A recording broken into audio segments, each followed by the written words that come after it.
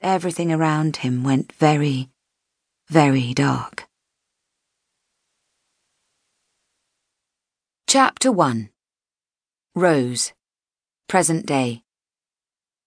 I sweep the book scanner across the 2 large print Catherine Cookson novels Mrs. Groves has spent the last 30 minutes selecting and wait for the beep.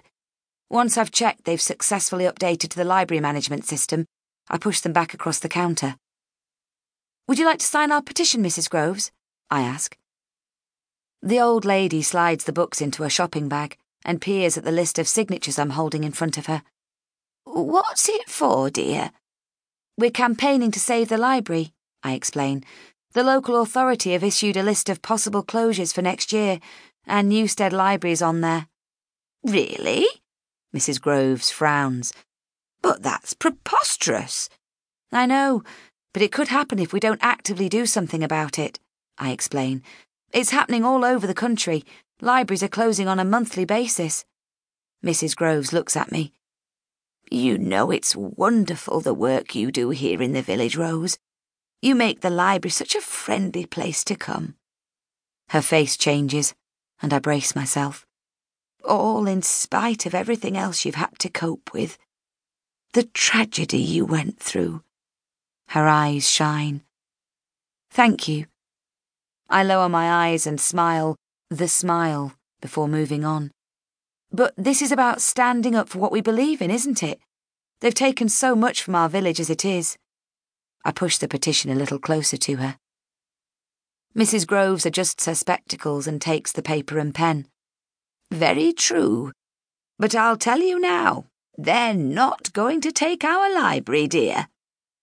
Her spidery scrawl fills the next available box on the petition grid, and she looks up defiantly. "We'll make sure of that." I smile, silently wishing it were that simple. Newstead has one of the smallest libraries in the county of Nottinghamshire. We open for a total of just 3 days a week, all day on a Wednesday and a mixture of mornings and afternoons on the other weekdays. I like working here, and I've never had ambitions to move to one of the bigger libraries. I started my career about 8 years ago, when I finished university, as assistant librarian to Mr. Barrow. And when Mr. Barrow eventually retired, and I'd had the requisite interview, they made me librarian. The library is housed in a flat-roofed building, tucked neatly away off the main road, and sits opposite the primary school at the entrance to the main village. On a fine day, from the main desk, I can see the woods beyond the busy Hucknall Road that skirts past us. The sun, on the days it shines, bathes my workspace from mid-morning to mid-afternoon.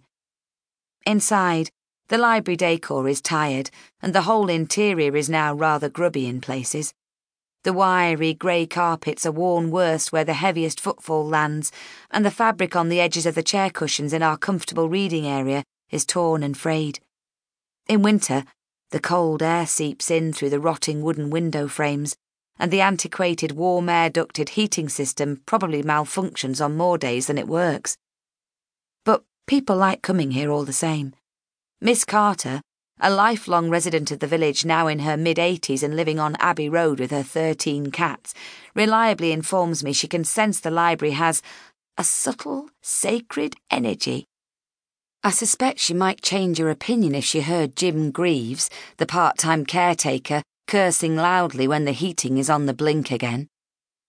Still, I do know what she means. Even though it desperately needs upgrading, the place has a nice feeling about it. I put it down to all the wonderful books we have here. Shelf upon shelf of sparkling characters, addictive storylines, and worlds that feel real enough to get lost in for a spare hour here and there, or for days on end. I run a couple of fundraising events a year, and from the proceeds, we've managed to buy some colourful beanbags to brighten up the children's fiction corner a little. And we also had enough left to equip a mother and baby room, located next to the main toilet. The flat roof sprung yet another leak last week, prompting Jim to buy another brightly coloured bucket from Petty Cash, and the whole place is desperate for redecorating. But I like working here. I feel comfortable and safe, despite everything that's happened. My job allows me full contact with the villagers, and even some of the new people who've moved here in recent years, without having to get fully involved in their lives. I've learned